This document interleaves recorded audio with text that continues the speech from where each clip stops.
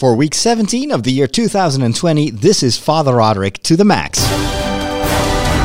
And welcome to a brand new episode of Father Roderick to the Max, this new series that I produce and record specifically and exclusively for you because you are one of my supporters. You're one of my patrons. And without your support, I wouldn't be able to do the work that I do. So if you are a new supporter, a new patron, welcome. I hope you enjoy this show. I always welcome your feedback as well. So if you want me to talk about specific things, if you have questions, Patreon.com is the place to post your comments, and then I will take that into account when I record my next episode of Father Roderick to the Max. In this episode, we will talk about one of the dishes that I love to prepare. It's been comfort food for me. What mac and cheese is for a lot of Americans, fried rice is for me. It is the go-to dish when I've had a rough time and I just want to eat something that is nice and reasonably healthy. I will give you my recipe for fried rice. I'll also talk a little bit more about what I've been doing in the past few days. It's springtime. We have a little bit more time on our hands, so I've been cleaning not just my own house, but I've also been cleaning up in the parish, and I'll tell you a little bit more about that. We'll also go back in history, and I'll talk about my memories and my, unfortunately, right now lacking adventures in the world of Elfia, which is an imaginary kingdom that gathers its inhabitants twice a year in 2 locations in the Netherlands and during a fantasy festival. And this year, all those festivals have been cancelled to my chagrin. But I have some stories to tell about previous episodes. Also talk about comics. I will give you a review of a series that I read on Marvel Unlimited from 2018, so very recent. And it's about one of my favorite superhero groups, and that is the Fantastic Four. And then we'll go to the world of video games, and I'll talk a little bit more about a very, very cool experience in Battlefront 2, where in the game, you are able to walk around in environments and worlds that you only see very briefly in the movies. But these video games make it possible for you to actually, well, not really live there, but to dwell there. And it is really, really cool stuff. So all that and more coming up in this episode of Father Roderick to the Max. But first, let's go into the kitchen.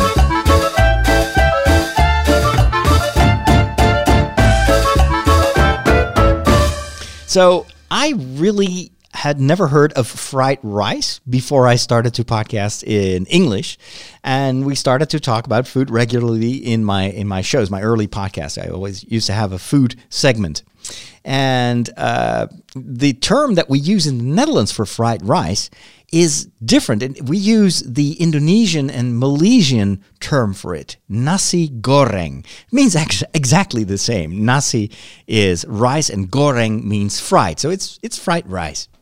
But when I initially came across some recipes on English websites, I was like, well, what is this fried rice that I see everywhere? And a lot of those recipes are very different from the type of nasi goreng or the type of fried rice that we eat here in the Netherlands. So here is how I prepare it. And I found this recipe on a website that gives you the secret recipes for the Chinese restaurants in my country. As you know, you can get Chinese food all over the place in the world. But every country has its own style of Chinese food. And oftentimes that Chinese food has been heavily influenced by local tastes and by also other cultural influences. So in America, when you go and eat Chinese food, it is radically different from the stuff that you would buy here. But even the food that we eat here, and that is labeled Chinese food, actually oftentimes has not much to do with food that they eat in China, which I discovered when I traveled to China with my mom, and I stayed there for 2 weeks and ate anything but the type of Chinese food that I was used to here in the Netherlands. So I think that the fried rice recipe that I'm going to give you is based more on, let's say, a mix of some Chinese style cooking and a lot of Indonesian influences, which of course comes from the history of the Netherlands with Indonesia. So this recipe is, if you follow this recipe, you would get the same fried rice that you would normally buy here at a Chinese restaurant. Unfortunately, my local Chinese restaurant is also closed because of the Corona crisis. And so I haven't had Chinese food for a month now, which is kind of a long time. So that's why I'm trying this out in my own kitchen. What you need is, of course, oil. And the secret to good fried rice is not just regular oil, but flavored oil. And you can make it yourself. You just take any type of oil that you use to fry. It doesn't need to be, very expensive oil. But what matters is that you take 1 red onion. You take 6 cloves of garlic. Is it called a glove, right? It's like that, like a glove on your hand, or is it?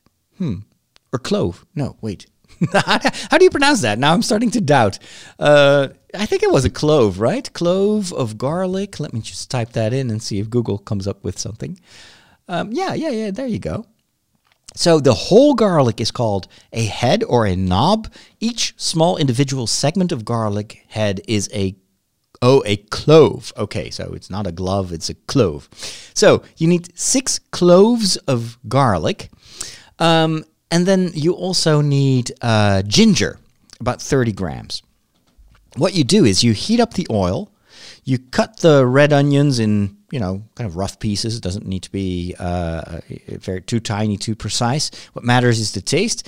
You take the cloves of garlic and you put it under your knife and just hit it so it just opens up, and so you crush it. And with the ginger, you throw it into the oil, and you let it fry until the pieces of garlic and onion are brown. So really, you're not going to eat it. So you can just leave it in. You have to be careful that it doesn't burn, especially with garlic, because then it has a very strong taste. And so once all these pieces are browned up, you take them out, you let the oil cool down, and then you can save that for many of your dishes. What it creates is a very aromatic oil that will flavor anything you prepare with it. And for this fried rice recipe, it is what makes the difference, really. Now, once you have that oil, you gather your ingredients. What you need is 2 pieces of spring onion. You can also use leek. Leek is a little bit more rough, a bit more. I mean, some people prefer it. I kind of like spring onion because it's got a slightly more delicate taste. You need about 50 grams of ham. Can be any type. Doesn't really have to be too expensive. You need, and this is kind of rare. It's hard to find, and I haven't found it here in the Netherlands, so I'll just leave it out. But what you get in the official restaurant recipe is roasted pork belly. And it's not just roasted pork belly, it's also been flavored. They've added spices. And normally here in the Netherlands, you would buy that at a specialty store. But then again, coronavirus. A lot of those stores are closed, so I can't get it. I haven't been able to find it. Maybe I can order it online, but then it will take several days to arrive, and it's just not worth it. But anyway, it's called in Dutch. It's called babi panggang meat, and the origin again. It sounds a little bit Indonesian, but I googled it, and actually, the babi panggang type of preparation goes really back to certain regions in China. So it's a specific way to prepare this pork belly. It has to be roasted. Many restaurants kind of take a shortcut and they'll just fry it, but roasted is much better. You need 2 eggs, and you need about 300 grams of rice. This is for 2 people. So it's about 150 grams of rice per person. And that can just be white rice.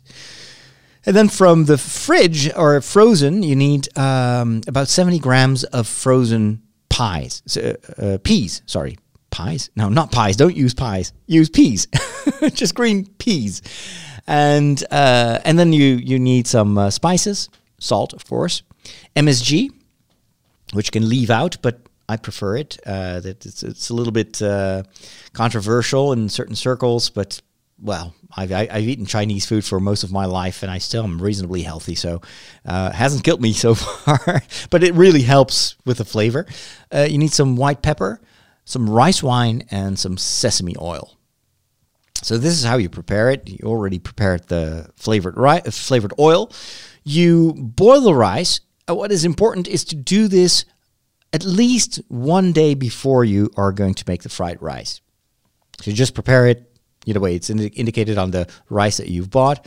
And then the trick is you once you've gotten rid of the water, what remains is a rice that is, some white rice can become very sticky because of the starch. Now, you can also wash the rice before you cook it, but there will always be some starch that will be in the water if you cook the rice. What the trick is, you take some tin foil or whatever, put it on your on the kitchen table, and then you spread the rice over the entire surface of the whatever covering you've put on your table. And then you let it cool down. And you have to really flatten it. So what it does is the water will evaporate much better than if you keep it in a pan. And once it's cooled down completely, you put it in the fridge. You can put it back into a bowl, but it will already start to break up much easier. Because what you want for fried rice is individual grains of rice. You really want that to be not to be sticky or with all sorts of clumps of rice, because it won't really absorb the flavor. So you put that in the fridge for an entire day or even multiple days, doesn't really matter. But it has to be old rice. That will make it so much easier to make fried rice. My big mistake, and I've done this for years, is that I just made the rice fresh. And then I tried to saute it with the oil and the ingredients, and it just didn't mix well. I was like, well, what am I doing wrong? Turns out the trick is to use old rice. You cut the spring onion in pieces. What I do is I separate the green from the white. The white part is what you put in first, and then the green leaves of the spring onions or the leek, you use that for later. For the leek, of course, you don't use the really tough parts of the leek, but you can add in a little bit of green. It's still edible. Just don't go all the way to the ends of the leek. You cut the ham in small, blocks or whatever. Same thing with the roasted pork belly. Usually that comes prepared, so you don't have to roast it yourself. And then once you're ready to cook, you put in the oil. You let it heat up very well, and you can just use a generous amount of oil.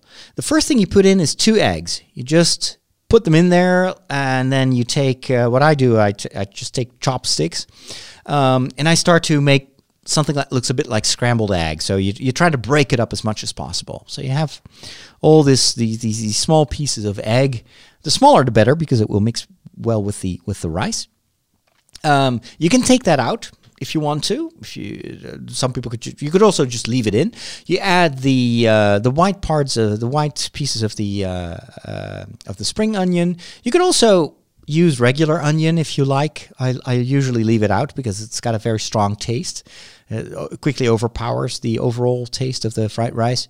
You put in the rice and the ham, and then you just start to mix it. You use your chopsticks or a spoon maybe to break up all these individual clumps of rice if there are any left, and you just keep mixing until everything is flavored and nice. You add some salt. Just try it, and not too much at first. I would use some white pepper. You can use any type of pepper, but the white pepper is nicer because it kind of turns invisible. It's not like black pepper that you see. You add a bit of MSG there too. Just taste. Add a little bit if it's not tasty enough. And then here's the secret.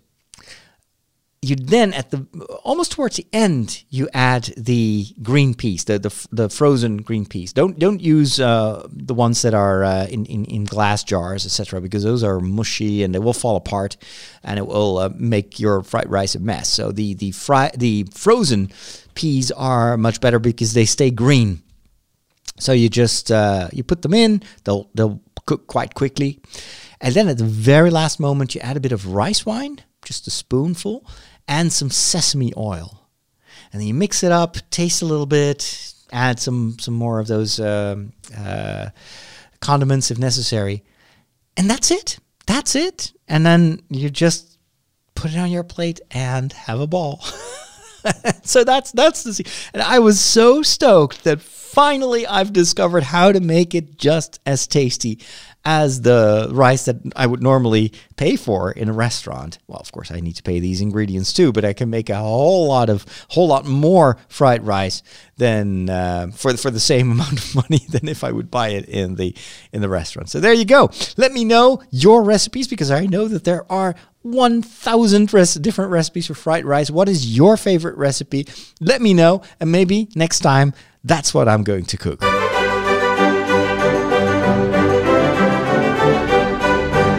This week in history. Well, I don't really have like global historic events to share with you, but this week, exactly 1 year ago, I was walking around in the kingdom of Elfia, and the concept of this fantasy fair or fantasy festival is so cool because they present it as a country that only exists 2 times per year. And it's every time it's a weekend. It starts usually on Friday evening, very late. The real fans will camp out for 3 days, and they will live in that kingdom. And they have 2 amazing locations in the Netherlands that they use for this festival. One is not far from where I live. It's Castle Haarzuilens. It is, when you see the photos, maybe you've seen some of my stuff in the past, some of the pictures and some of the videos that I shot there.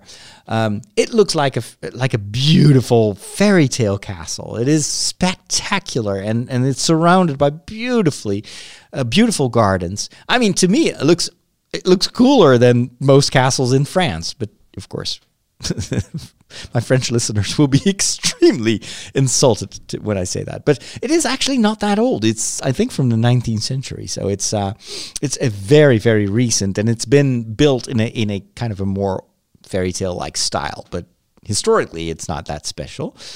But it's just the looks of it. You feel like you're in a different world. You're in a kind of a Disney type environment all of a sudden.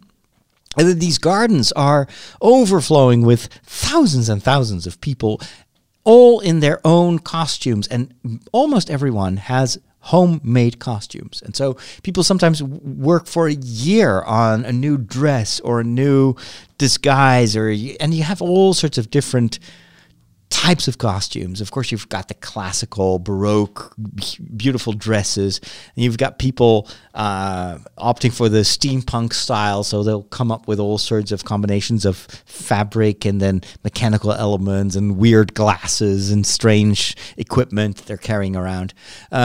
Last year, they even had a whole regiment of Star Wars fans dressing up in Star Wars costumes. All of which are also self-made. You know, it's do it yourself. A lot of people don't realize that if they see photos of the 501st Stormtrooper Legion, that they assume that you just buy those costumes as is, but that's not the case. You can order a costume, but then the only thing you get is a big box full of plastic, and you have to cut it yourself and make it fit your particular body, because of course not every Stormtrooper is the same.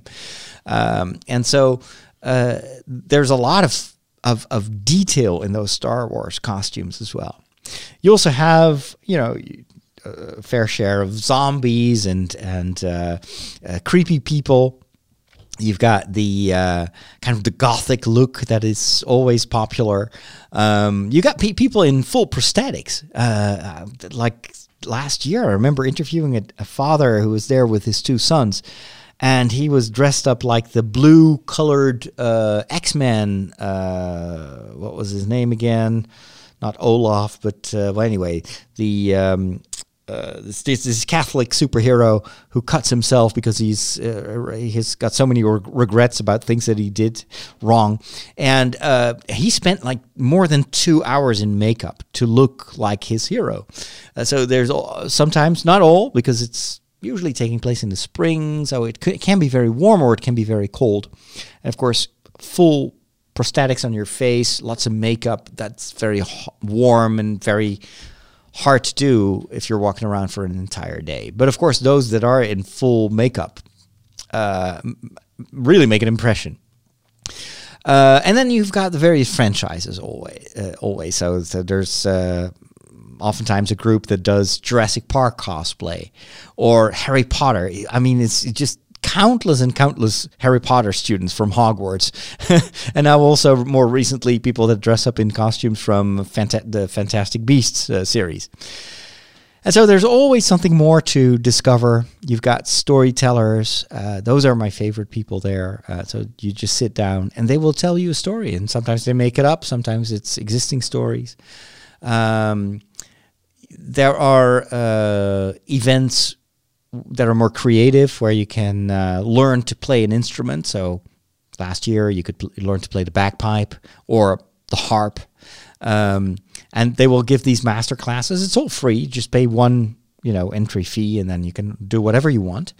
There are also usually courses in dancing, so all sorts of types of dancing, and there is a lot of dancing during the concerts. There are various stages where they play all sorts of, Celtic music or bagpipes and dance music. Like classical dance. It's a lot of fun to see so many people having a great time. And then what's also extremely characteristic of these fantasy fairs, and one of the things I always look forward to, they have very, very good food. So you'll have barbecue stands. You'll have like these apples dipped in caramelized sugar. They'll have these sort of pancakes, and then you can just make your own. You can cover it with anything you want, but the main ingredient that is omnipresent at that stand is garlic. So they have got lots of garlic sauces. So it's one of the most popular types of food during Elfia. Pretzels. There are these people walking around selling pretzels. I always get like these big German pretzels. I think they're German, or maybe they're from Austria. And so it's this nice doughy flavor. Some are salted. My favorite pretzel, which I'd rather just buy it there instead of trying to make it myself, is cheese pretzels. So it's dough mixed with cheese. And, it's so delicious. I'm actually getting hungry talking about it. And what I love about the other location of Elfia is later in the year. Usually it's around September, so I still have a little bit of hope that maybe this year we can all go there. It's in Arsen. It's in the south of the country. That's a newer castle. The castle itself is not that special, although it does have water around it, which both castles have water around it. But that particular castle in the south has amazing gardens. They've got themed gardens. So the garden itself is relatively big, but it is all divided in, let's say, a Japanese garden, a French Renaissance type garden, like a jungle garden. They've got artificial waterfalls where they pump up the water. And so for photographers, and of course this is heaven for cosplay photographers. It's almost like every 10 meters you will find a totally different looking environment. So it's a lot of fun to walk around there, because for the price of one admission ticket, or for the admission price of one ticket, you get to walk in tons of different environments. So it's a joy for me also to be there, because I can film and I love to do interviews. And I've been filming quite a bit during the second day, I think, of Elfia in springtime last year, so exactly 1 year ago. And yesterday, I've been spending a couple of hours finally editing that footage. So I'd interviewed for instance, a Tolkien community or a Tolkien group, and they actually had two subgroups. One is the more literary interested group, and so they will have conferences about Tolkien's work, and they will also read stuff, the other stuff next to the Middle Earth based fantasy. So I spoke a bit with them, but those conversations were a little bit too academic for my edit. Like, maybe I'll keep that for a specific Tolkien documentary. And then there was another subgroup that was specialized in Tolkien lifestyle. And so for 3 days, and I wish I could be part of that, for 3 days, they will live as if Elfia is Middle Earth. They set up tents, they cook recipes, hobbit recipes, elven recipes. They make music, they sit around campfires. They talk, of course, about Middle Earth. And they have created props so that you just step into that campment where they are, and you really feel like this is a tiny little piece of Middle Earth in the Netherlands. And that's a really cool conversations there, which I filmed.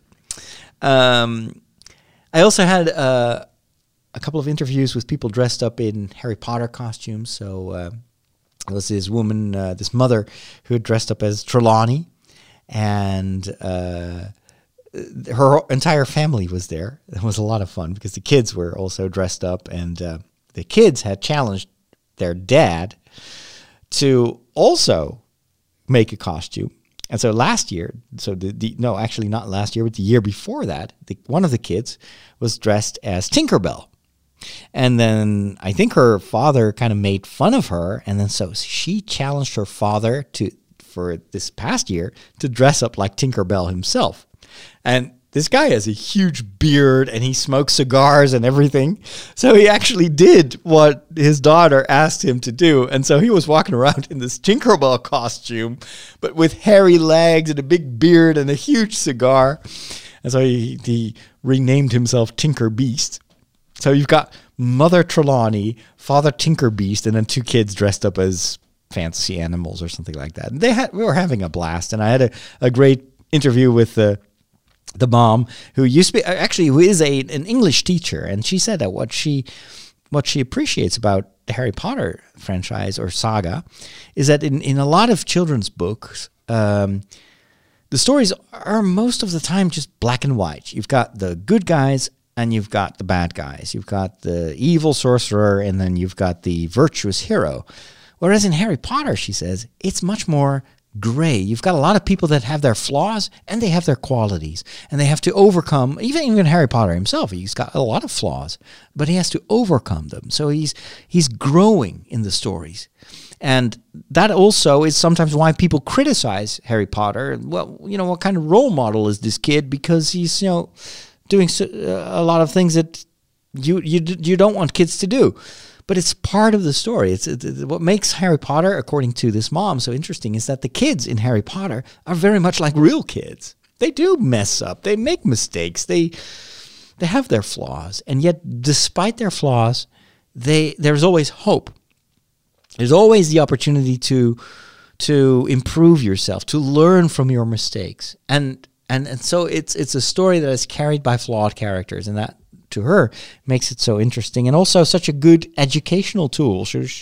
Her kids are also fans of Harry Potter, and she talks about also the misadventures of these kids in the Harry Potter universe, because that's what her children recognize, and so they learn from the mistakes that the kids in Harry Potter make. I thought it was a very interesting take on why the Harry Potter franchise is so special and kind of rare in the world of children's books. So it was really interesting to, and then her Trelawney costume was amazing. Actually, I remember that in September last year when I went to the arson version of Elfia, I walked into another woman dressed up like Trelawney, almost identical costume. So I started talking to her as if, hey, it's so good to see you again. And she was like, wait, have we met before? And it turned out it was a totally different person. I was like, oh, I'm sorry, but your costume is just identical to the one of someone that I met in spring. So, but anyway, I had a good conversation with that lady too. Didn't film it though. Also, it did some smaller interviews. One of the most interesting interviews was with a friend of mine who is it's called Dutch Dumbledore. So he used to always cosplay Gandalf, and then just little by little, people would gift him props for Dumbledore or Harry Potter stuff. And someone once said, I could see you like Dumbledore, a big beard suits you well, but why don't you try out Dumbledore? And just at one point, he was like, okay, I get the message. People want me to be Dumbledore. I'll be Dumbledore. And it was an instant success. And what he said was also very interesting. He said, cosplaying is different from someone who is playing theater. When you cosplay, you take a lot from the character that you portray, but you also always mix in something of your own personality, your own character. And a good cosplayer is a blend of the hero that he or she represents, and your own personality is not gone, but you try to integrate those two.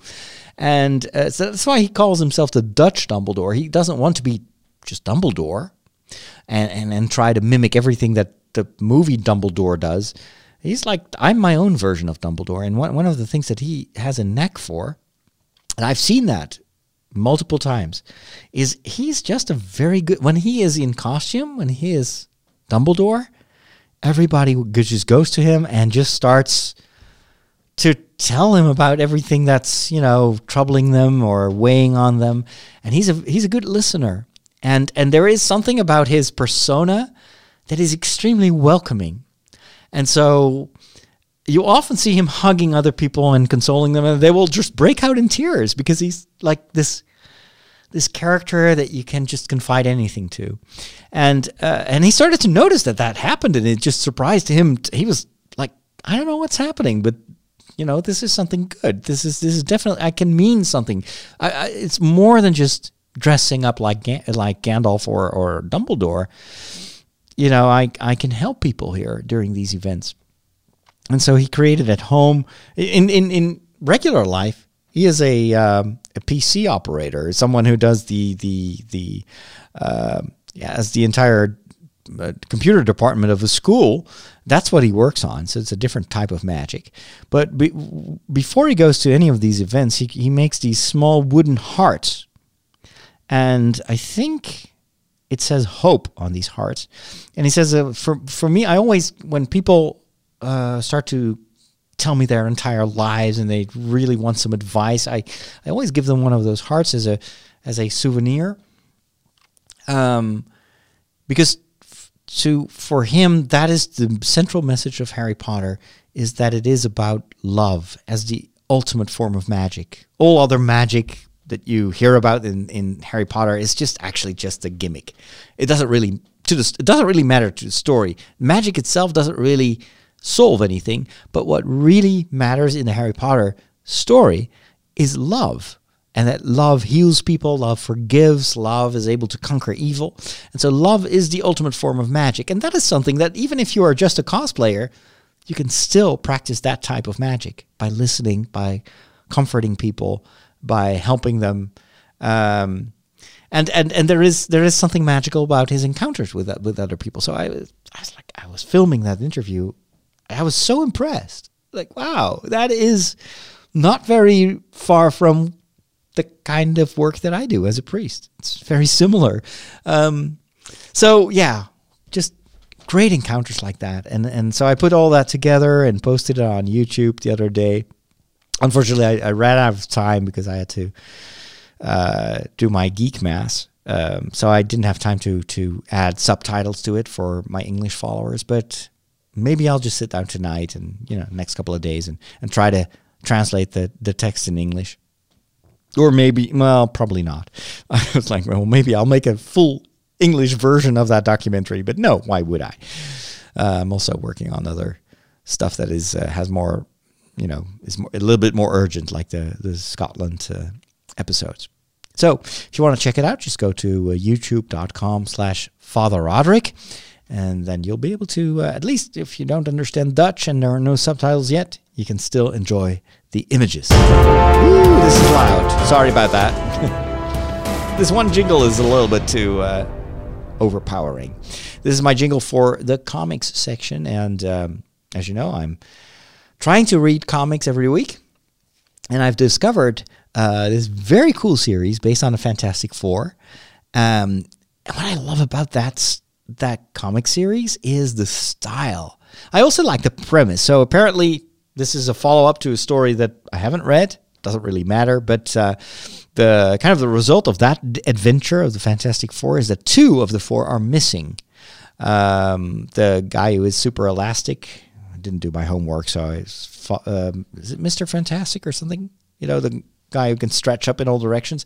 And then the Sue, the invisible, she can become invisible. Apparently, in previous stories, they married and had kids, and that entire family has disappeared. And so you've got the Thing and the Flame On dude that are now in a world where the Fantastic Four has turned into the Fantastic Two, and of course, it's all about trying to reunite the Fantastic Four. But I really like the style. It uses more muted colors. It's very accessible. Sometimes these comics, I try to read these stories and they kind of presume that you know so much. Whereas this is really made for people that don't know much about the Fantastic Four. And so you could just start the story and it's compelling reading. It's very filmic the way they did it. So it's not the classic comic book style. It's a little bit more, I don't know, just like looking at something that has been kind of painted. I just really, really love the style. So Fantastic Four from 2018.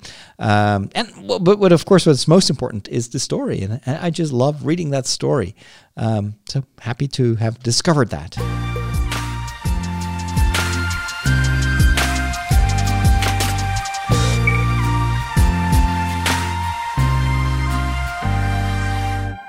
Quick tip. Star Wars backgrounds. Maybe you've seen this already in your timeline, but in case you've missed it, I definitely want to let you know that this is something you don't want to miss. If you go to starwars.com, there's actually now a page where you can download Star Wars backgrounds that you can use for your conference calls, for Skype, for Zoom. I don't think that Slack does background replacement. But there are a number. Actually, the software that I use to stream my podcast, but also stream masses, Ecamm, also allows you to do green screen replacement. And Star Wars has made, because a lot of people are now, of course, only meeting virtually through these new, all these platforms that exist at Microsoft Teams, and it's kind of, you don't always want people to see the background of your home because, well, it can be very messy or maybe it's just not very pretty. Now you can have the bridge of a Star Destroyer behind you, which makes you also a little bit cooler, a bit more authoritative. So check those out. I've downloaded all of them and I've already used one of them during one of my live podcasts the other week. Very, very cool. The other thing that I wanted to talk about is spring cleaning. So the first few weeks of the Corona crisis were just extremely busy. And it's still very, very busy. I make long days. There's a lot to do. But I'm forcing myself to also spend a couple of hours every day to just cleaning up. And it's really necessary. I haven't done a good cleaning of my house for a long time. And I'm also trying to kind of clean up the archives of the media. The TV season is over now, so I can finally just get everything from my desktop. Am I the only one who has a desktop with like 1,000 files on it? Anyway, I try to organize everything in and kind of sort it onto various hard drives, and then I have to make sure that I take those hard drives to the office and back them up so that we have at least one offsite copy of everything. And we've started to clean up the church. The St. Joseph's Church, next to my rectory here, is the church that we use to stream all our masses and all our celebrations for 2 parishes. And what I think I already shared is that in order to do that well, we had to rearrange the entire church because, well, you really want to show. I think it's very important to take good care of the image quality of Mass. Mass is such an important event. And so I think the beauty of the images should correspond to the beauty of what you're celebrating. So I've been spending several weeks with other people trying to arrange the altar in such a way that it just works. But we also discovered how dirty the church was. There's carpet underneath the altar for some reason. This church has been painted over in the 60s by a modern priest who got rid of a lot of the beautiful stuff in the church. It's very unforgivable. He's dead now, but oh man. If I could go back in time with a DeLorean, I would definitely stop him from ruining the church. So the carpet on the floor is from that time, from that era. So it's super old and dirty and unhygienic, and we just couldn't clean it anymore. So I was like, well, you know what? That one priest ruined the church. Let me be the priest that restores the church, and let's make it beautiful again. So I've been lobbying and trying to, and it's so hard. It's so hard to make changes because people are attached. They attach even to ugly because it's what they're used to.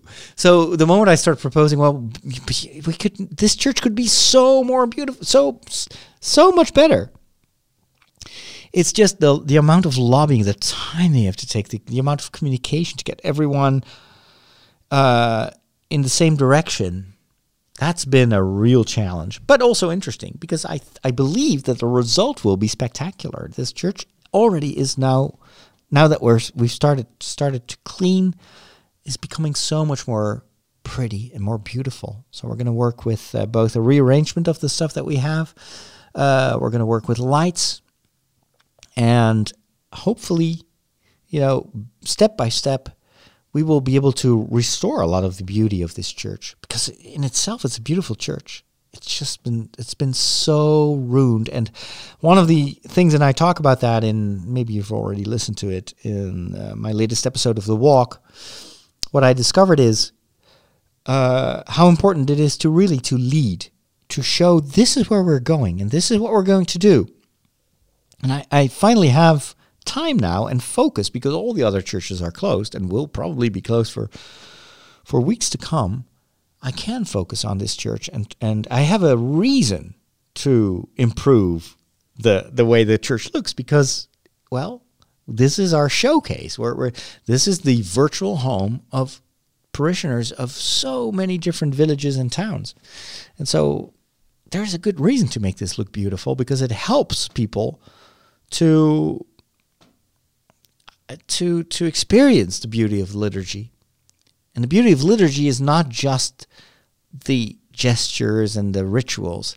It's also the beauty of the setting in which it is. I mean, look at our cathedrals. They're amazing. Why, in the 60s, did they think it was a good idea to paint everything white? It's just... why? Anyway... And another reason for us to clean up the church and to rearrange it and to also to get rid of a lot of this stuff is that we need to be prepared for the next phase in this whole corona crisis. Once we are allowed to celebrate Mass with the faithful again, and I don't think that anytime soon it will be more than just 40 or 50 people, because you have to kind of stay. I think that social distancing is going to be around for a long, long time. We just can't take the risk for a resurgence of the virus. So even if at one point the regulations are loosened up a little bit, we will still have to create room, not just in the church itself, but also room in the sacristy. So we used to have a relatively small sacristy, and it's even smaller because the amount of junk that people put in that sacristy. And just the whole arrangement of the furniture is just, it's just one of these I've been irritated. Every time I go to that sacristy, and I've been here for many years, I was like, why did they put it like this? It is just ugly. It is dirty. It needs to be cleaned up and it needs to be restored. But every time I proposed, it was like, yeah, we'll do that next year. And then, of course, it means never. There is then a small corridor. And on one side of the corridor, it's just a whole row of cupboards. And those cupboards are filled with partitions, choir partitions. We have a lot of choirs in our parishes. The thing is, choirs, too, have a tendency to never throw anything away because it may come in handy.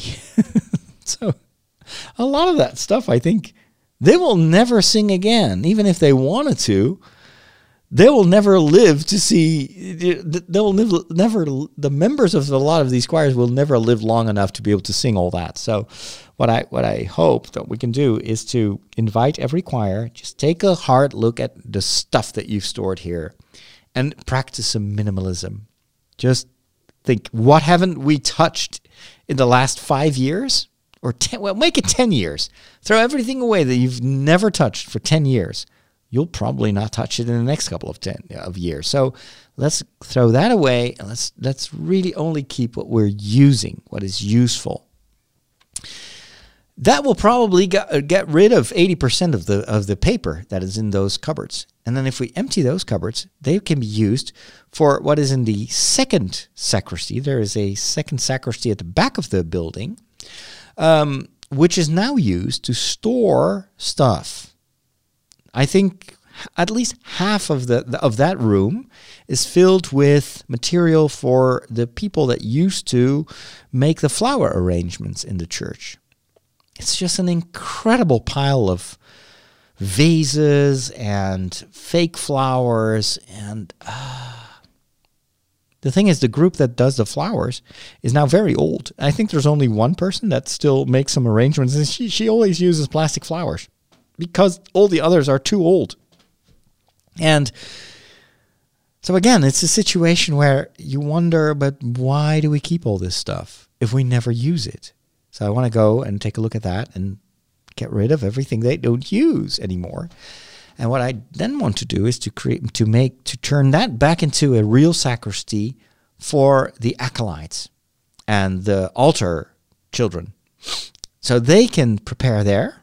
The children have a little bit more leeway when it comes to the corona situation because apparently they're not as contagious or not very likely to be infected or to infect other people. So what I want is to keep the younger acolytes there. And I'm not talking about the current situation because we only have one acolyte usually who's also the sacristan. But in the future, when we may be able to use, more than one acolyte, that's where I want them to change. And then the priest can be in the other sacristy so that once you start Mass, we can create a procedure so that we can always keep our distance. If we don't, we will be putting people at risk, and I just don't want that. I don't want the church to be a place where you could get infected and maybe, get in so much trouble that your health will be seriously affected. The church is a place of healing, not a place where you want to get sick. So, but it is a very good argument, I think, to really work hard to prepare that. So once the situation changes, we'll be ready for it. And the added advantage, of course, is that the church will be clean again, right? There's nothing wrong with that. So you can't imagine the stuff that I come across when I'm cleaning up. So I'm just cleaning out the cupboards that no one owns. So some of them are used by the choirs, but there is also just random junk stuff. So I found booklets for baptism, and it's like they're from the 60s. And I'm kind of like, I check everything, and I'm like, oh, there's no way in the world that you would be allowed to use that type of liturgy. It's a part of the craze in the 60s where people would just do anything. They would create their own Eucharistic prayers and stuff. So everything I come across that is no longer allowed, I just destroy it. I don't want anyone to use that. And I don't think that anyone will use it in the future. But then I also found some educational material from the 30s. This church is 100 years old. So there's this booklet about the life of the Virgin Mary, and it's got these ancient drawings. It's for kids. It's to read with your kids. And it's so funny. So those I'm going to keep, because that is just, it's stuff that I'd love to put in a small museum or something like that. But it's no use keeping like 100 copies of the same booklet. So I'll just keep one and we'll get rid of the other stuff. But unfortunately, almost nothing remains from the early times in this church. I think that one priest in the 60s got rid of almost everything, including statues and vestments. It's nowhere to be found. What we have dates back to the 70s, and it is ugly. Oh, it's so ugly. We found chasubles, and it's all so mediocre. So, cleaning up is a very therapeutic thing to do. Hey, ladies and gentlemen, and with that, I think, there's one more thing that I need to talk about. Star Wars. How can I forget? Battlefront 2. I was ready to go to the kitchen and eat some fried rice, but no, I promised to talk about Battlefront 2. So I've been, most of the times when I play Battlefront 2, it's because people ask me to play it. I'm not very good at that game. So I usually fail whenever I try to win a game. I just get killed immediately. But anyway, there is also this this solo player. It's almost like an extended tutorial. It's a very cool story that you play through, where you play a young woman who works for the Empire, and this is all post Return of the Jedi. Her dad is an officer in Darth Vader's, or what remains of Darth Vader's army, and she get in touch with the rebellion, etc. The cool thing about that story is that you get to visit some of the planets that we know from the movies, and not just the ones from the original trilogy, but you also go to some places that you will later on in the timeline will see in the sequels. So I was so impressed by the planet, what was it, where you have Maz Kanata's castle? Maz Kanata's castle is just one of those wasted opportunities where they just included so many cool details, and you had a ton of fantastic-looking aliens, but you only see glimpses. You stay there for a couple of minutes, and then the story moves on again. Well, for the video game, they used all the blueprints from the movie sets, and probably also a lot of photographic material of the movies, and rebuilt that entire castle and its environment for the game. And it is so cool. Oh, it's so beautiful. I was almost regretting that I had to kind of go through this stage. Fortunately, I can go back and revisit that place. But I just like to walk around there and just admire the set building and the quality of that entire environment. It is amazing. The same is true for Theed. Theed is the planet on Naboo of Padme Amidala, where you have this beautiful kind of Italian-looking city. Again, in the prequels, you don't get to see... Well, actually, you do see a lot of Theed, but it's always in the same place. They went to a castle in Italy to film most of those scenes. The same castle was used also in the movie The Two Popes to portray the Vatican. So there's a lot of marble stairs and stuff. It's very recognizable. But you're in the movies, you kind of miss how they don't show you how all these buildings relate to each other. So you see glimpses of it, and of course the whole Theed and the prequels were made, more than 20 years ago. So the special effects and it just didn't look that good. So they recreated Theed in Battlefront 2. Oh, wow. They did such a tremendous job.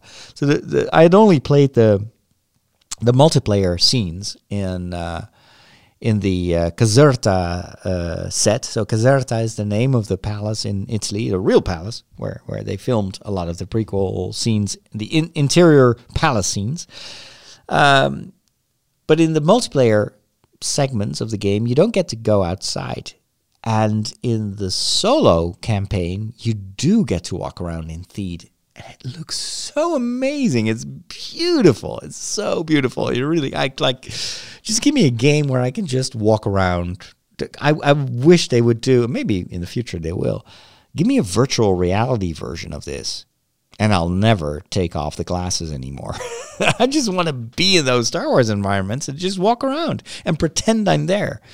Well, that's what this game really allows you to do. So even if you're not a gamer, but you are a Star Wars fan, picking up Battlefront 2, it's not that expensive anymore. Just to be able to walk around in these Star Wars environments is worth it. You also get to play like Luke or Lando or Leia. It's kind of a mixed bag. Luke doesn't look that much like Mark Hamill.